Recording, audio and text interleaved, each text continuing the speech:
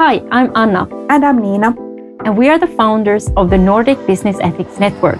And this is the Ethics Talk podcast.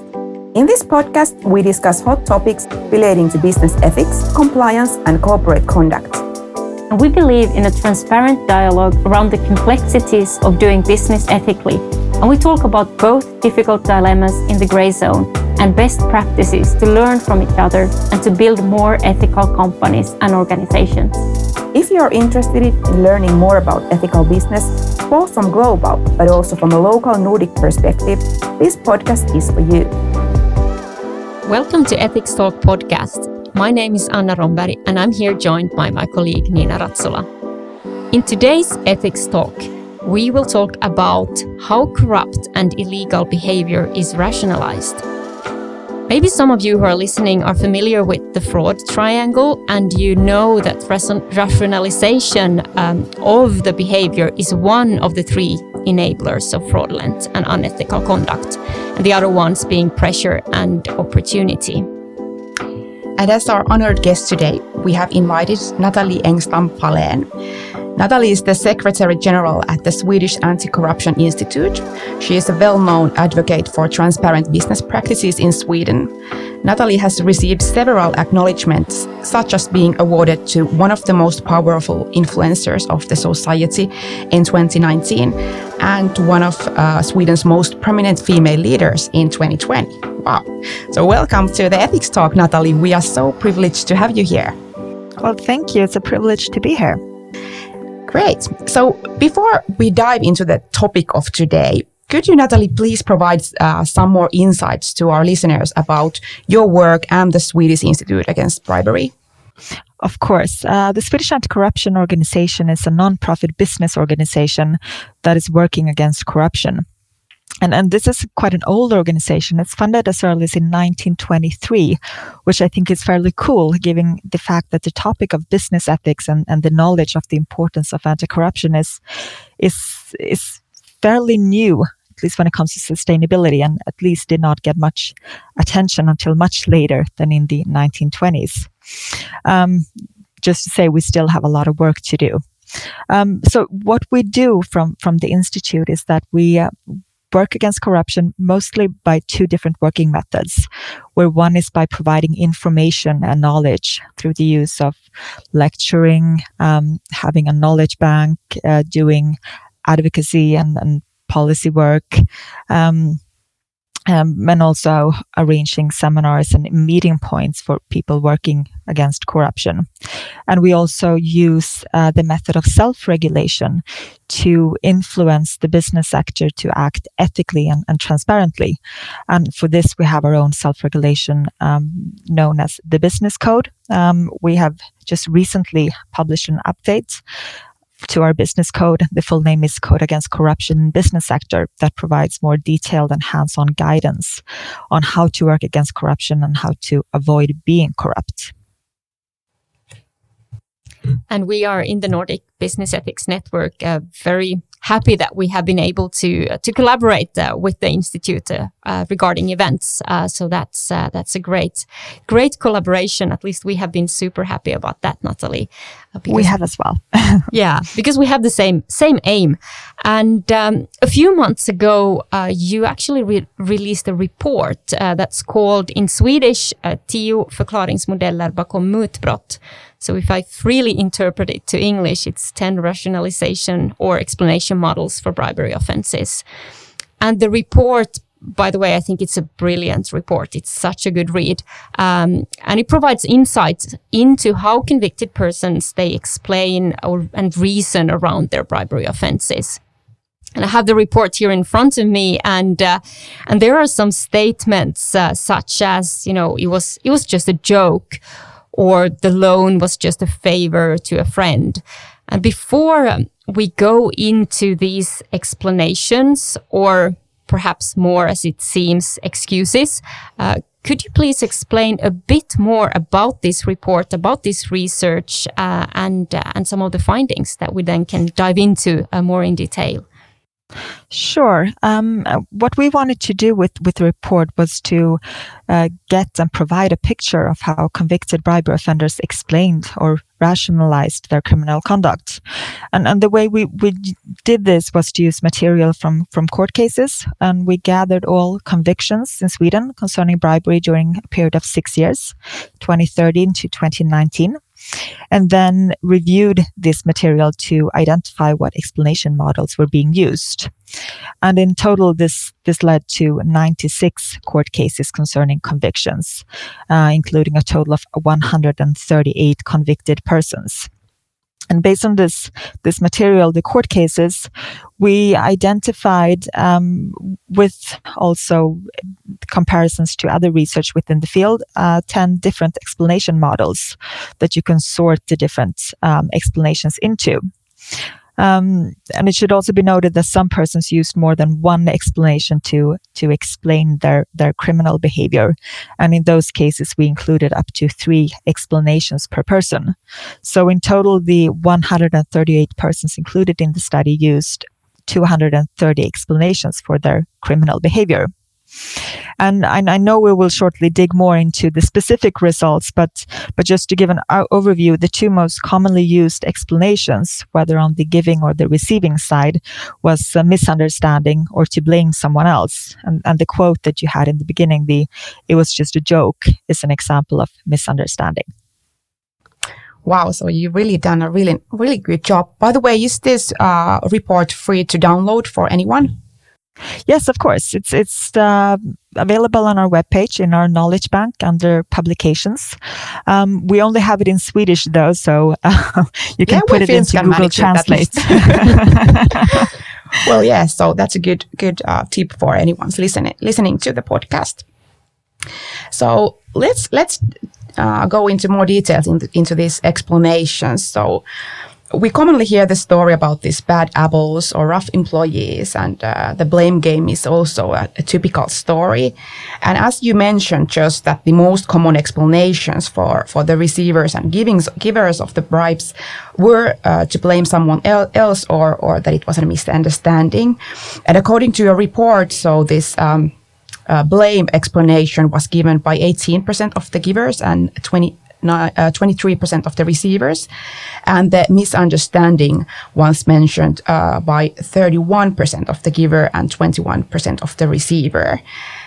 And lack of information and understanding is also mentioned, especially on the receiving end, 17%. But the financial reward does not seem to be a major explanation, whereas only 4% of the giver and 70% of the receiver mentioned this one. So based on your experience, Natalie, how should we as ethics and compliance professionals tackle this? I guess this information and knowledge part is rather easy, but what about the fact that many seem to perceive that they have really not been responsible? How should we reason here? Well, I think one important lesson to learn from this result is to the really importance of emphasizing the individual responsibility for different decisions, and to, in an organization, underline to employees that bribery is an offense that you can be held liable for, even if you have acceptance from your manager or your boss, or if you have an approval of what you're doing beforehand. And even if you have seen other people do the same.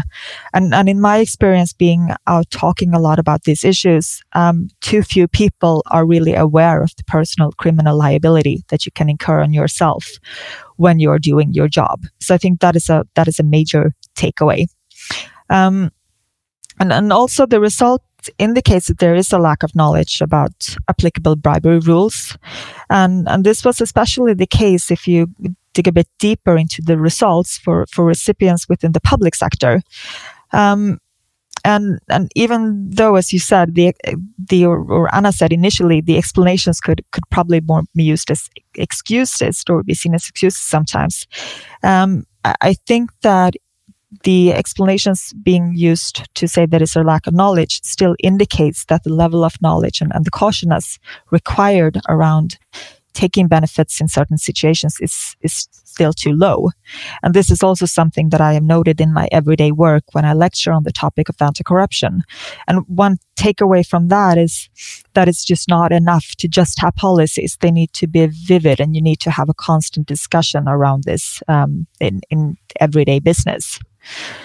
And also when it comes to one of the most frequently used explanations, misunderstanding, one important takeaway, I think, is that a giver will often test a potential recipient's willingness to accept a bribe or engage in a criminal conduct by masking an offer as a joke initially. And this is something that we also know it's been pointed out in previous research, among others from the Swedish National Council for Crime Prevention, when they have looked at how infiltrators get into authorities. And a takeaway here is the importance of making people that could be exposed for bribe offers aware of this method, and to really encourage them and to emphasize the importance of reporting also jokes or attempts to get into discussions around criminal conducts. So you can sort of stop that behavior quite early on. So those are a few of the takeaways I think you can take away from these results. I think it's really interesting, Natalie, when you say this thing about jokes, because isn't it so, at least my very personal experience from working within organizations, is that sometimes this is the sort of joking mode is used to belittle the rules, and it perhaps also discourages people from speaking up, because everybody's joking about this and you shouldn't be silly and so on. I think it's a bit scary to see that it's like come across pretty strongly in your report as well. No, I fully agree, and it just emphasizes the importance of being very stringent on how you talk about these topics, and that it's important to react even to jokes. And also having a culture where you joke about these things could easily turn the culture into a poisonous culture, where corrupt offenses are more easily to be done in. Yeah, it's a very good takeaway. I have to be honest, I don't know with you, Nina, but in how many of your trainings have you really included and emphasized this joke and joking culture? Not really. I usually use it when we talk about harassment and that's that type of misconduct, but actually it's very good to include that in the next training. Yeah, on these offenses as well. But yeah, really, really interesting. Well, then there are here in the report, a majority of the convicted persons were men, but are there some differences between women and men? Can you see anything that would be relevant for us to understand when we work in organizations? Yes, we saw some differences, and as you said, most of the convicted persons were men, 84% in fact, and this is also something that goes hand in hand with the knowledge that we have already within the field, that men seems to be overrepresented in corruption cases, which leads to another interesting question: are men more corrupt than women, which we're not discussing today. But what I found most interesting with the differences between the explanation models being used by men and women were that women to a higher extent used explanations based on social expectations. And when I've reasoned with myself around this result, I think that one explanation for this difference could be that female bribery offenses, at least in the court cases that were included in the material, were often found within the healthcare sector. And a typical case in that situation is a caregiver, for example, within the elderly care that receives a gift or a will from, or a caregiver that receives a gift or a will from a caretaker. And in those cases, we see that the lines between the professional and the personal role have often become blurry.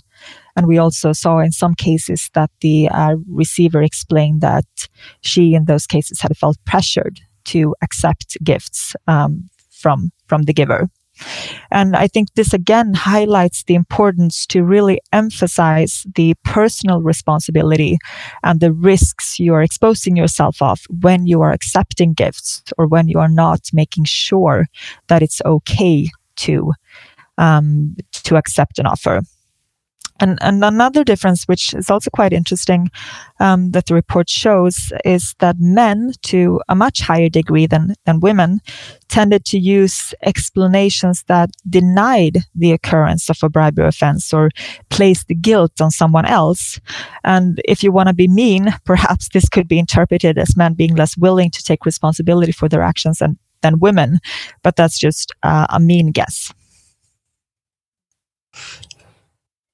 If I come back a bit to this, when you said that in particular women feel a pressure to accept certain gifts from their clients, do you think that this combined with the explanation, lack of information, is that, I mean, there are rules saying that you cannot accept an undue advantage, or however that's sort of labeled.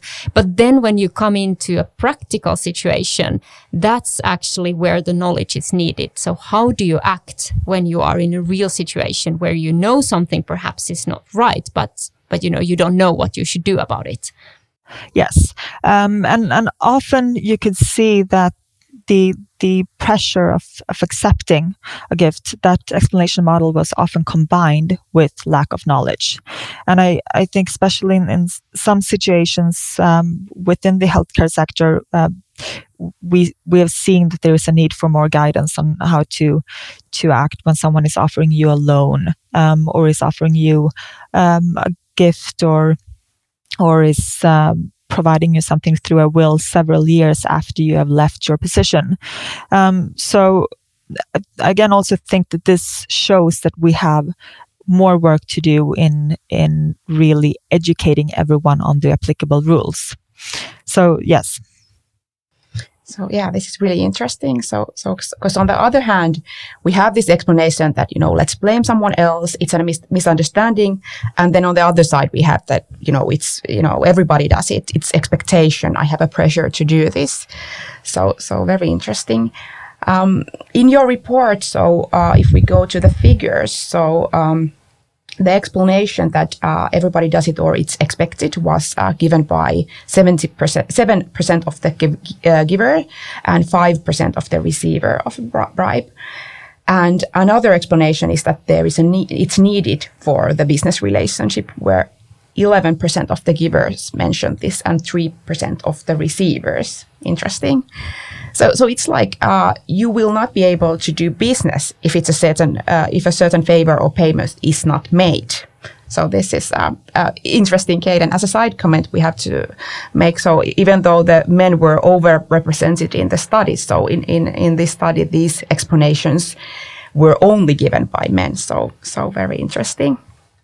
But what advice would you have for the ethics and compliance professionals who hear this explanation? Well, I want to start with, and this was mentioned earlier, the notion of bribery offenses being committed by bad apples. I think it's very important to consider in what environment a bad apple could be able to thrive, or even if it's possible that a bad culture in itself can create bad apples, or if bad apples can be able to spread in a bad culture. And explanations such as everybody does it, or it is needed for business relationships, could easily become truths in an environment where such explanations are possible to use. And I think that is of extreme importance as a compliance professional to communicate why it is not true that everybody does it, or that certain favors are needed to do business. And here I think it's very important that we remind ourselves or keep aware that ethical decision making is not something that we are born with or that comes natural in every situation, and that the cultural environment affects us tremendously. And how the environment could be able to create rationalization and explanation models. And speaking a bit about cultures, because I think these explanation models, they point to the fact that there might have been an underlying culture. And to some extent, I can only say point to, because we have limited information in a court case. We only see the explanation. We don't see the background and so forth. But again, referring to studies from the Swedish National Council for Crime Prevention, they have identified a couple of organizational cultures that heightens the risk for corruption to thrive. And one such culture is a culture of efficiency, which is a culture that promotes results over almost everything else. And in this context, and talking about the rationalization or explanation model that we need to do this to create business, I think it's important to really stress the importance of understanding how incentive structures can create grounds to use these kind of explanation models. And if only results, for example, are rewarded and no one ever asks the questions of how results are achieved, as long as they're good, this could trigger unethical behavior and also creates grounds to really rationalize unethical decisions. And this is also something that we have seen in many high-profile cases, I think. And something else I think these explanation models point to is and also another risky organizational culture is the so-called culture of informal rules, where it's informal rules and often based on argumentation such as this is how we've always done it, or everyone knows this is the only way to do it, takes precedence over the written formal rules. And as a compliance officer, you need to be very wary of picking up signals of these two cultures and really kill those kind of truths. I think you made a really nice point when saying that, I think in Nordics, we seem to have this thinking that we are honest and good people and we know how to do the right thing. But I think you mentioned all of those things that actually disables us in many cases to do the right thing. So very good takeaways. And I also think that in this context, and this is not directed solely to compliance professionals, but the importance of really pushing for the need of leadership.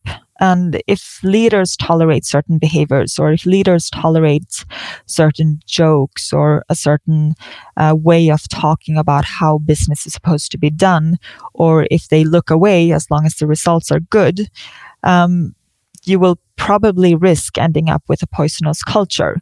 So I think these kind of cultures, they require leaders that stop them, or you will have leaders that facilitate these kind of poisonous cultures. Exactly.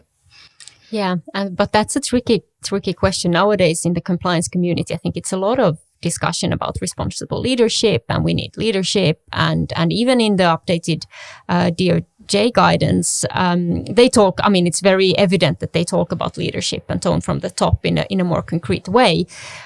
But I do think many organizations struggle to define what it means in practice. And I think you already mentioned a couple of good indications of bad leadership. But could you, if you would summarize like maybe a couple of points, really major watch outs for compliance officers when it comes to bad leadership? Well, I think that if the focus is too much on results, and there's an unwillingness to really dig into how the results are achieved, or you tend to let high achievers get away with things, even small things, I think that is a red flag. And also having leaders not clearly demonstrate or clearly express their commitment to ethical standards and talk about it in practice. If you don't have that, I think that's also a warning flag. So those are two very important things, I think, and also in terms of really making sure that the leaders are aware of what risks they could be creating when using certain incentives, for example, that you really dig into and create that awareness, and that you don't have any willful blindness or not willingness to really dig into these things that are sort of more hard to talk about is of importance. Yeah, exactly. And it brings to mind the discussion, ethics talk we had with Guido Palazzo, where he mentioned like a leader should, as you said, Natalie, should pause and reflect and ask themselves, could I be the one creating this environment, or could I be the one actually doing these things? Exactly. And I think that also being able to pause and reflect when things are going good. I think that's difficult for leaders, but that is of really high importance. Yeah. So many good tips and advices. But we need to round up. But we have a couple of questions still that we wanted to explore with you. And one that I have is relating to whistleblowing, and it's a hot topic at the moment because we've discussed bribery convictions when there is an issue that has come to light, and actually there is a court verdict for it. But we do know that many issues do not come to the surface. So do you have any idea, or did you explore these cases that came up, whether they were due to whistleblowing? I really wish I knew, but just having the court cases, you don't really get the history as to how things came into light. So honestly, I don't know. But however, as you said, whistleblowing is crucial to really detect corrupt offenses or rather unwanted actions in an organization. And my guess would be that quite a lot of the cases that we have included in the study came to light because of whistleblowers in some form or the other. And I also here want to emphasize the need for good culture. And one other culture that could facilitate or heighten the risk of corrupt acts is a so-called culture of blindness, where you don't want to see things that is going on. And this is often combined with a culture of silence, where it's not encouraged to speak up and talk about things. And from my experience, and being out in several organizations discussing these kind of cultures, I get indications that culture of blindness as well as culture of silence are quite frequent, which is quite disturbing. And I also think that here in Sweden, it's probably the case in the other Nordic countries as well, that especially the culture of silence is quite common, especially since we like to have a consensus culture and not say something that offends other people. So I think this, even though I don't know anything based on the studies, I just want to say that to really be aware of those two cultures as well, since they could create a heightened risk for corruption.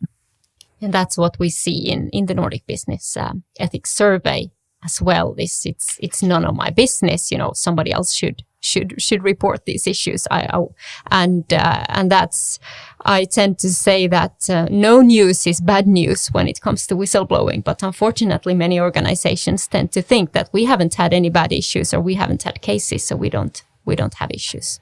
Yes, and I also sometimes hear a fear that whistleblowing systems would be misused, and that you will get a lot of reports from people just complaining, and there seems to be a hesitancy to accept that, which I think is the bad way of viewing at it. I think the more you get up in the light, the more you can handle.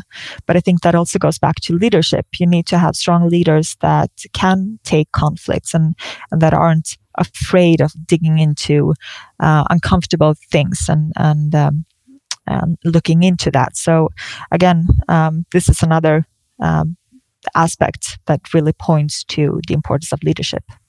Definitely. Fully agree. This reminds me of the discussion we had with Mikaela Ahlberg when she said that we have this thing in Nordic that it should be nice around the table. So it's a kind of issue in Nordics that sometimes we want it to be too nice, and we see it difficult as to talk about these difficult topics. But it's been a great discussion with you. I think it's really already time for the last question. So we have this thing that we ask from all of our podcast guests. So because this is the ethics talk, and we have here people who are kind of representing different sides of the business ethics, we also believe that it all comes to the kind of personal experiences, and that's why we want to always ask the people to share some personal story of an ethical dilemma that they have faced either in their professional or personal life. So could you share your story, Natalie?